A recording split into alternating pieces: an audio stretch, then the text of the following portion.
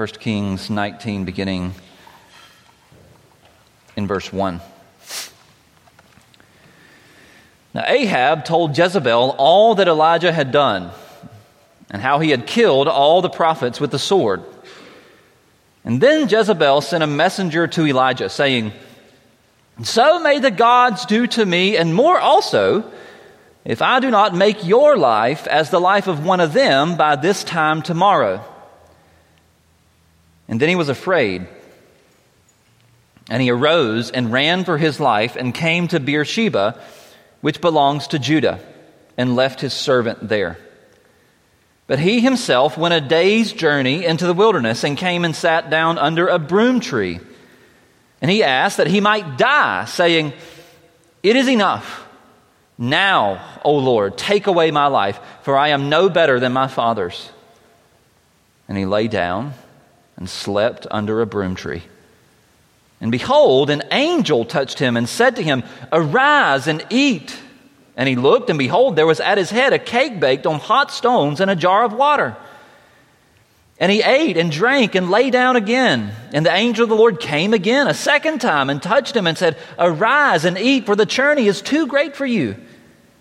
And he arose and ate and drank and went in the strength of that food 40 days and 40 nights to Horeb, the Mount of God.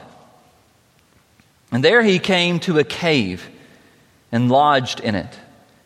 And behold, the word of the Lord came to him, and he said to him, "What are you doing here, Elijah?" And he said, "I have been very jealous for the Lord, the God of hosts, for the people of Israel have forsaken your covenant, thrown down your altars and killed your prophets with the sword. And I, even I only am left, and they seek my life to take it away." And he said, "Go out and stand on the mount before the Lord." And behold, the Lord passed by, and a great and strong wind tore the mountains and broke in pieces the rocks before the Lord. But the Lord was not in the wind. And after the wind, an earthquake, but the Lord was not in the earthquake. And after the earthquake, a fire, but the Lord was not in the fire. And after the fire, the sound of a low whisper. And when Elijah heard it, he wrapped his face in his cloak and went out and stood at the entrance of the cave. And behold, there came a voice to him and said, "What are you doing here, Elijah?" He said, "I've been very jealous for the Lord, the God of hosts.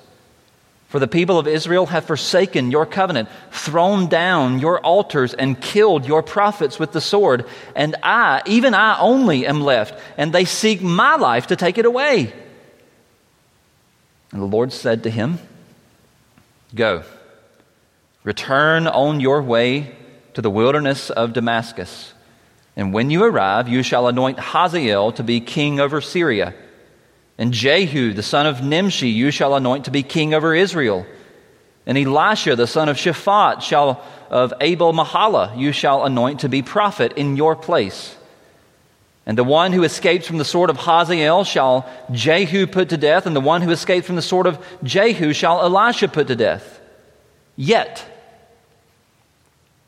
I will leave 7,000 in Israel, all the knees that have not bowed to Baal, and every mouth that has not kissed him." And so he departed from there and found Elisha the son of Shaphat, who was plowing with 12 yoke of oxen in front of him, and he was the 12th.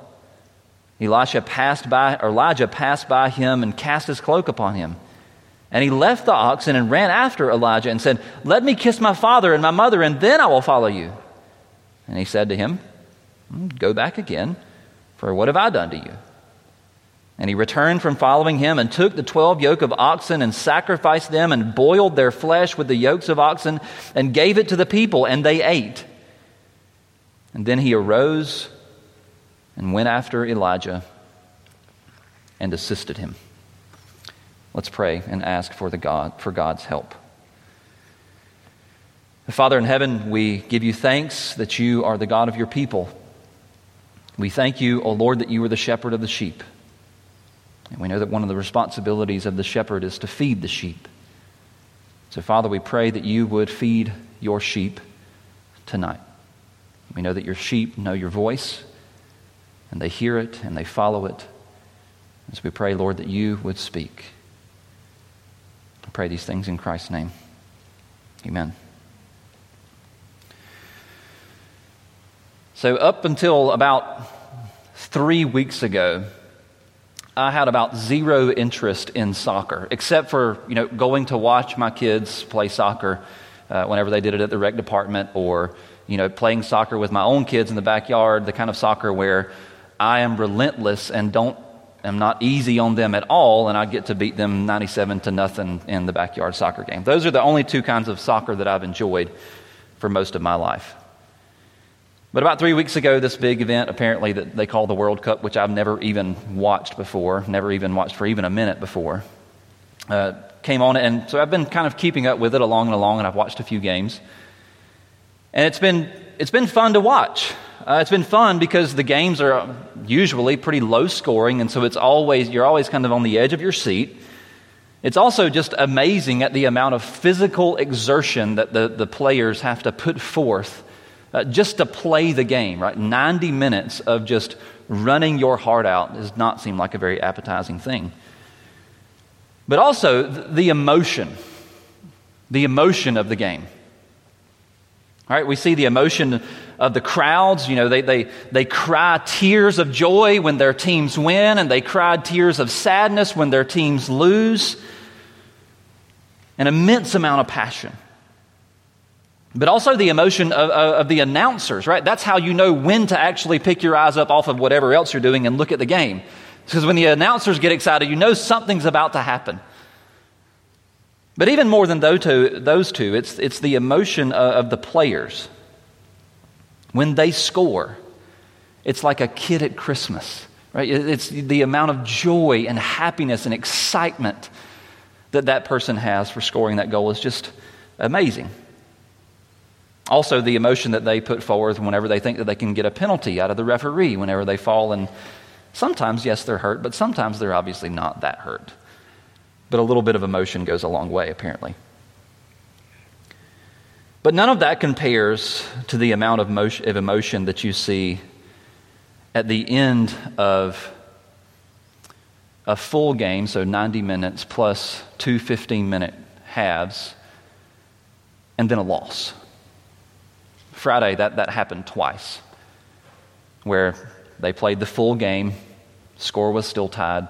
They played 2 15-minute halves, score was still tied, and it came down to penalty kicks.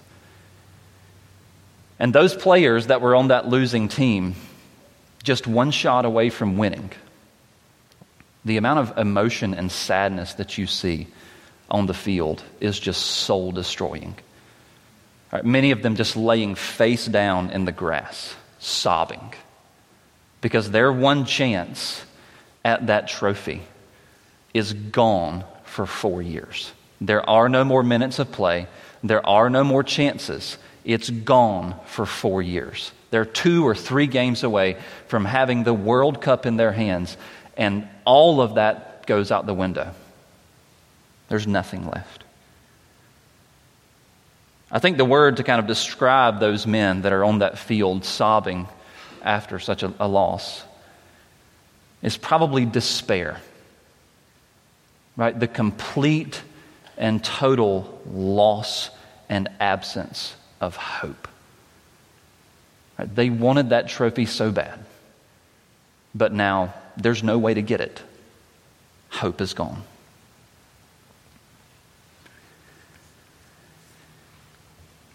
Many of us are aware that that same sort of condition of despair is true for all humans, really. But it's even true for Christians in some sense. Right? Despair is even part of the Christian's experience. It's even part of the Christian life. And we kind of see that. That's where Elijah kind of winds up in the first kind of quarter of this passage. Right? He's coming off of a spiritual high. He's had 2 chapters of just hero Elijah. Elijah the super Christian. Elijah the one that's fed by the ravens out in the wilderness. The Elijah that prays and God uses him to raise to life the boy who was dead. The Elijah that goes and faces off the wicked king Ahab and goes and faces off with the wicked prophets of Baal and wins. God uses his prayer and breathes fire down from heaven and consumes the offering and licks up the water. Right, that's the Elijah that we've seen the prior 2 chapters. But that's not the Elijah that we see here in the first handful of verses of this chapter.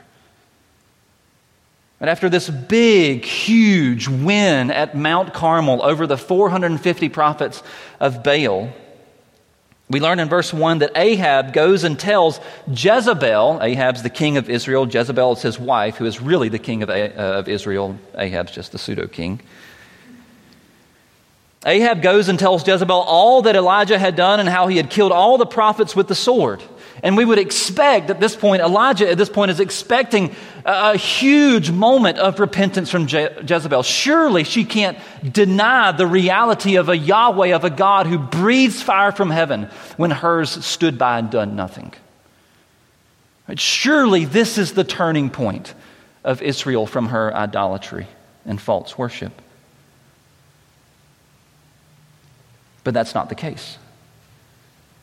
In verse 2, Jezebel sent a messenger to Elijah, basically giving him, putting Elijah back on the hit list. And so here's the situation. We have this big redemptive historical event where God breathes fire from heaven, and it doesn't lead to repentance in Israel. And Elijah feels that in the deepest part of his soul. The people that he loves have forsaken the God that he loves. And he is driven to despair. His hopes for a repentant Israel have been shattered. His ministry, as we see in verse 4, as he testifies, he views as ineffective, as useless. I am no better than my fathers, he says. Christians are not immune from despair. Even super Christians are not immune from despair.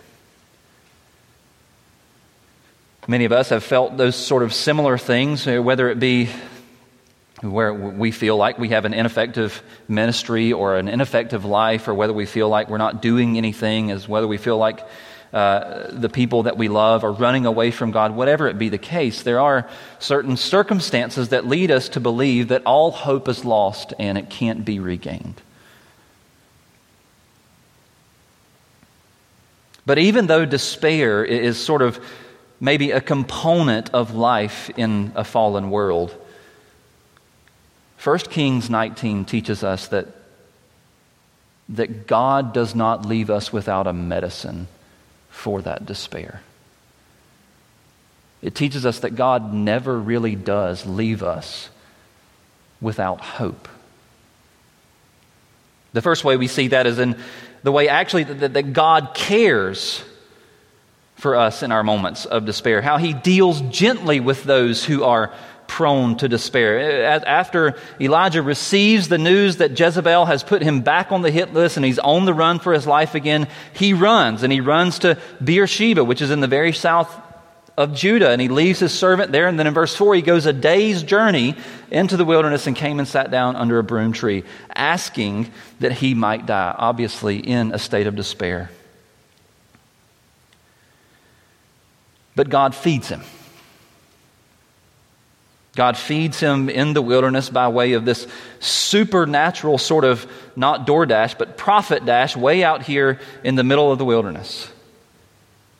God gives him food in the middle of the desert by way of an angel. It just appears right in front of his face as he was woken from his sleep by this angel. And not only does it just appear there twice, but it's a superfood that lasts for 40 days and 40 nights, according to verse 8. So we see this man who, according to his own assessment, has nothing to live for. And not only does he have nothing to live for, but he has nothing to continue to make him to live out here in the middle of the desert. And so when he has nothing, God provides for him. When he wanted death, God gave him life for a particular reason, so that he could send him to basically the covenant capital of the world. Where is it that the angel acknowledges that Elijah is heading? Well, he's headed 40 days and 40 nights to Horeb, to the Mount of God. This mountain is pretty significant in the Old Testament throughout the Torah, the first 5 books of the Bible. It's where the people of Israel receive the covenant from God. It's another name for it. Scholars actually believe that this is another name for Mount Sinai. This is the place where God made promises to his people. This is a place where God called his people to obedience. This is a place where God made a covenant with his people. And this is the place where God invites Elijah back to. And this is also the place where God had revealed himself to Moses as he passed by, as Moses was in the cleft of the rock. But why here? Right, the question remains, why bring him here to this particular mountain, to this particular place?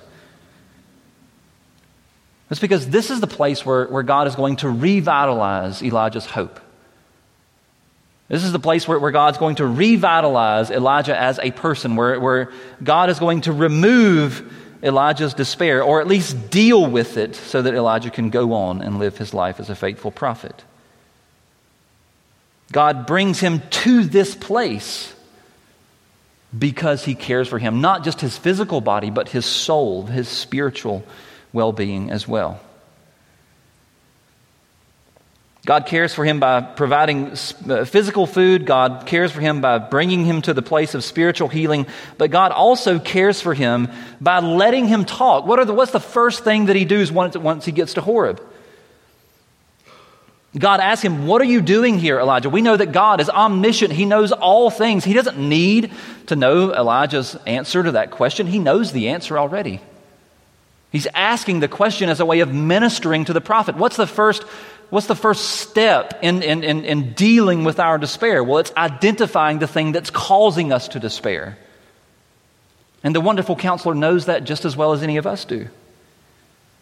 And so he asks him twice, "What are you doing here, Elijah?" And Elijah responds. He identifies the reason. He identifies the things that are leading to his despair. God cares for Elijah. But perhaps this is punctuated most by the thing that God doesn't do when Elijah gets to Horeb. He doesn't scold him. This is perhaps one of the things that surprises us most, some of us at least, is that sad, despairing Elijah is not scolded.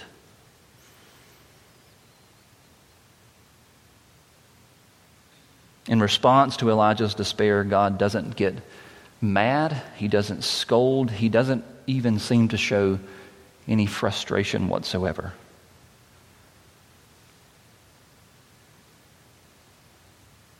God is not mad at his people for being sad. But isn't there a lie from the devil that is kind of the opposite of that, right? Wouldn't the devil have us to believe that yes, God is mad at you for being sad? Wouldn't the devil have us to believe that yes, our Heavenly Father is mad at us for being sad? Because, Christians, according to the devil, are supposed to be happy people. They're supposed to be people that are always smiling, that are never able to cry, and that are never able to be sad. And if you think about it, that's a pretty effective mode of attack. It's a pretty effective move on behalf of the devil to get us to believe that. Because if I believe that God is mad at me for being sad, then I basically have two options on the table. I can change the way that I'm feeling on my own without dealing with any of it, which never works. Or I can run and hide from him, which is likely the option that most of us choose. And so all the devil has to do to get me to avoid God when I'm sad is whisper this little lie in my ear, right? He's mad at you for feeling the way that you're feeling. And the result is that by believing that lie, I remove myself from the only one who can help me in my despair, which is God himself. You see how clever he is. You see how clever that little lie is. But also see that avoiding God in seasons or days or moments of despair is from the devil. It's not from the Lord. I can't conceive of any situation where God would tell his people who are broken and hurting and sad to go farther away from him when they need to be nearest to him. This is not true of the ministry of Christ either. Right? This is not how Christ dealt with the people that surrounded him. This is not how Christ himself dealt with the sad and with the brokenhearted.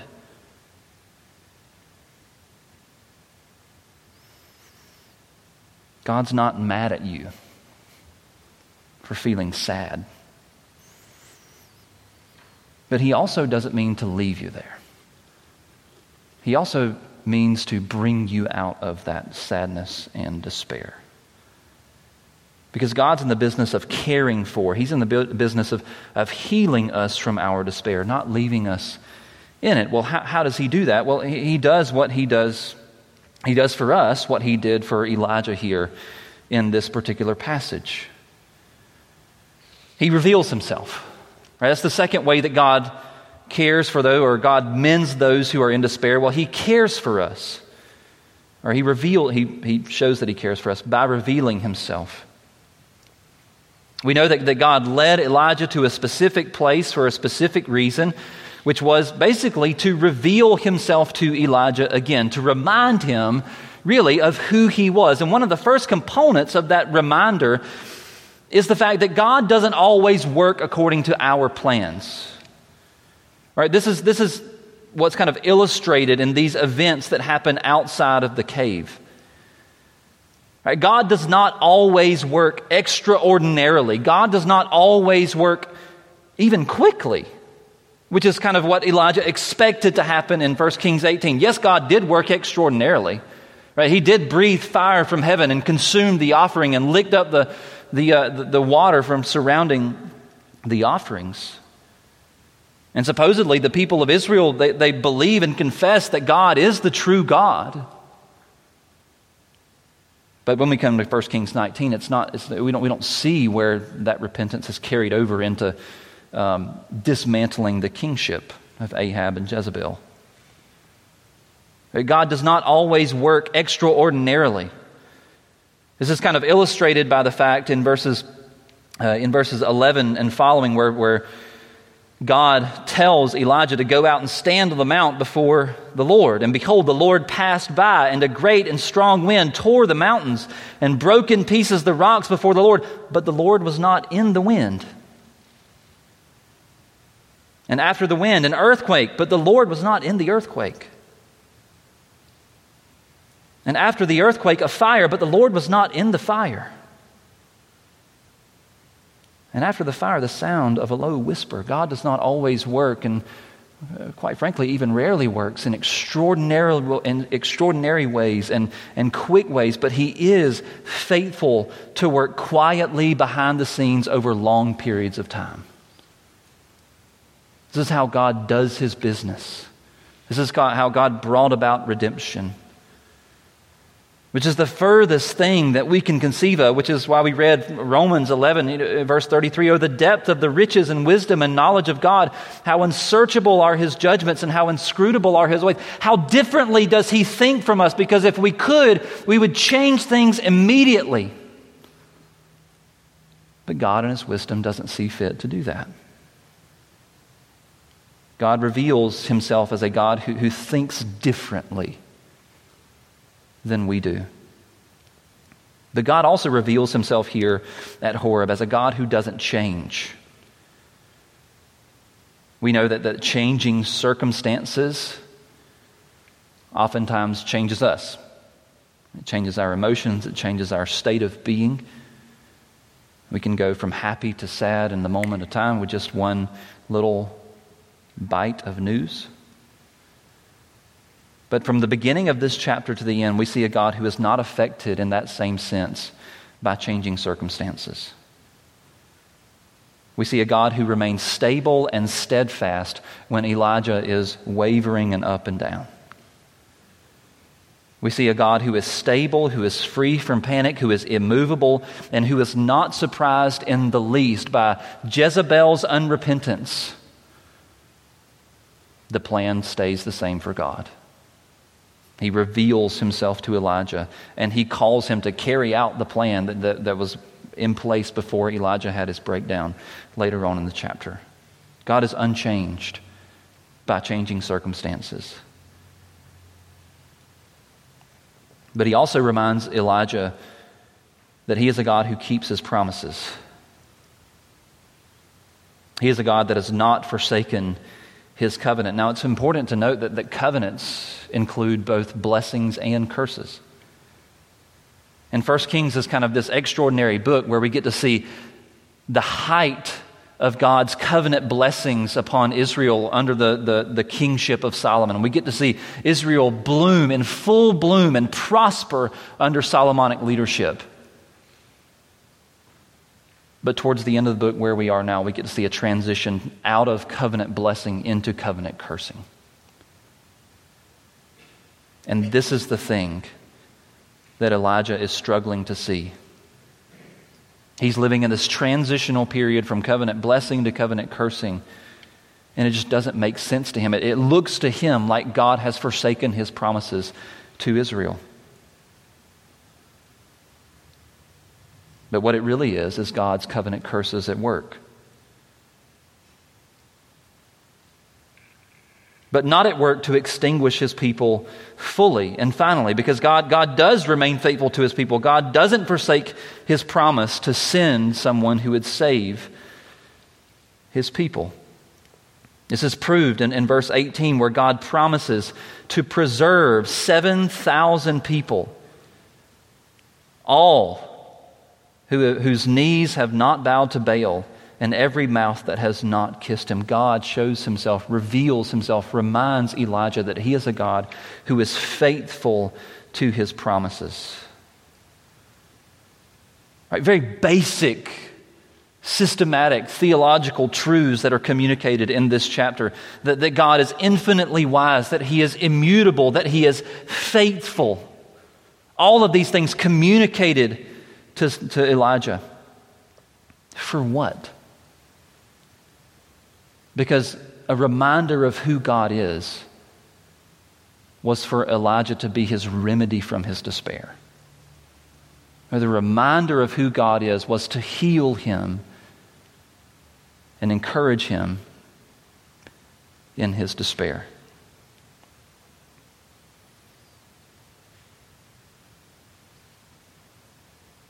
Perhaps one of the other lies that the devil tries to sell to us in moments of despair and in seasons of sadness is that God, not only that God is mad at me for being sad, but also that he can't help me. And especially that he can't help me by reminding me of who he is. In other words, the devil would sell us the lie that systematic theology is not a remedy for those in despair. He would have you believe that the study of God himself, of theology proper, is nothing but a placebo, a sugar pill. That it's ineffective, that it's impotent, and that it's unable to heal. And not only does he sell that lie, but we buy it pretty easily. Instead of reading systematics that remind us of who God is and reading the Bible and reflecting upon these very basic truths about God and his sovereignty and his immutability and his personability, his personalness. Instead, we follow the devil's advice of medicating the symptoms instead of dealing with the heart defect.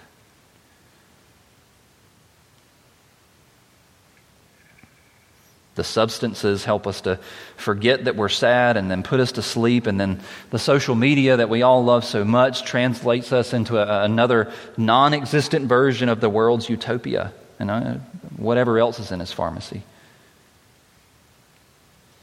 But the pharmacy that we really need for moments of despair is in the Bible itself. It's in our systematic theologies.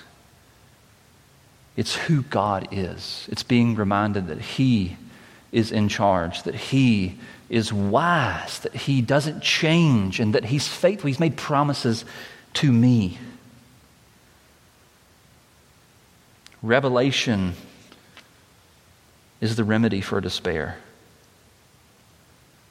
That's what God uses to heal, and sometimes that's quick, and sometimes it's over the course of time. Sometimes it takes a long time.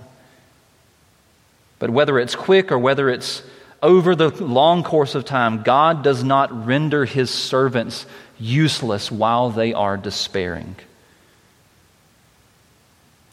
Right? God heals us from our despair, number one, by caring for us, number two, by revealing who He is, number three, by using us.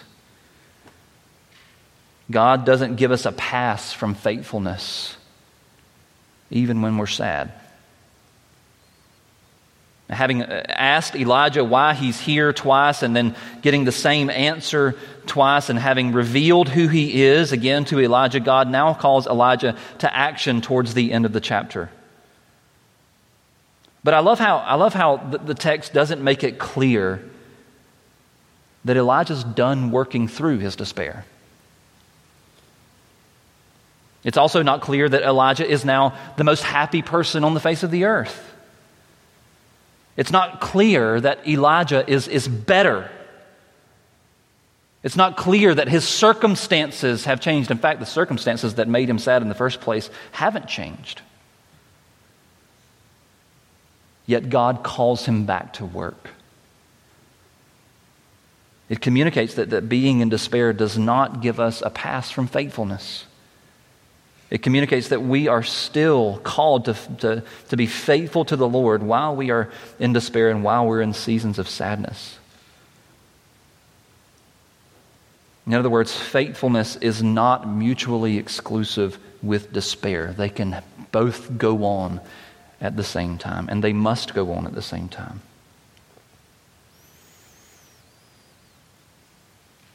And so we have to ask ourselves, though God has not cast us aside in our moments of despair, have we cast Him aside? Have we cast faithfulness aside? Has our despair become an excuse for our sin? Has our despair become an excuse from our callings? Well, this passage would indicate that faithfulness, serving God in our jobs and in our church, as moms and as dads, in our own spiritual development, giving that the actual effort that it requires is one of the medicines that God uses to lift us from our despair. What better way to regain hope than by participating in God's plan for redemptive history? Faithfulness is the antiviral of despair.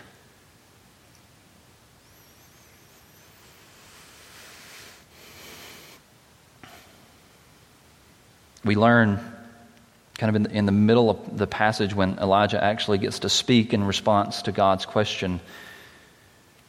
One of the more important things I think that this passage teaches, and it's that Elijah's reason for despair was because redemption seemed to be at risk. That's one of the more admirable things about Elijah is that his despair is onset by the people of Israel's disobedience, by their ignoring covenant faithfulness to a wonderful God. Elijah was convinced that redemption itself was at risk or that it had been ruined altogether. And from his perspective, it looked like there was no hope for his people. But for the Christian today, on this side of the cross, on this side of Christ having already come, have no reason to be in despair. Because Christ has already killed despair. Despair died with Christ on the cross. Despair died when Christ rose again. Right? Because of the complete and finished work of Christ, technically the Christian has no reason to despair because we are never, ever, ever without hope. Because the work of Christ is already finished. It's done. It's completed. Now, we may have sadness in this life. Our circumstances that we encounter may demand that we be sad. We should be sad when our loved one dies. But we are never without hope. And so even though everything in this life may be taken away from us, our sure salvation in Christ can never be taken away from us. Eternity can never be taken away from us. Right? Death may try to take it away from us. Sickness may try to take it away from us. Other circumstances may try to take it away from us. But hope cannot be taken away because Christ has already and forever assured that it cannot be taken away. It is done. It is finished. Christ has died. He has rose again. Redemption has been accomplished. And He is coming back. And He is going to fix everything. And so by definition, right, the Oxford Dictionary says that the definition of despair is the complete absence or loss of hope. By definition, there is never complete absence or loss of hope in Christ because the work is already done. Our hope is secure. Let's pray. Our Father in heaven, we pray very simply that the theology that you've taught us in our heads would seep down into our hearts. That we would be a people marked by hope in Christ, and no matter our circumstances in this world. We pray these things in Jesus' name. Amen.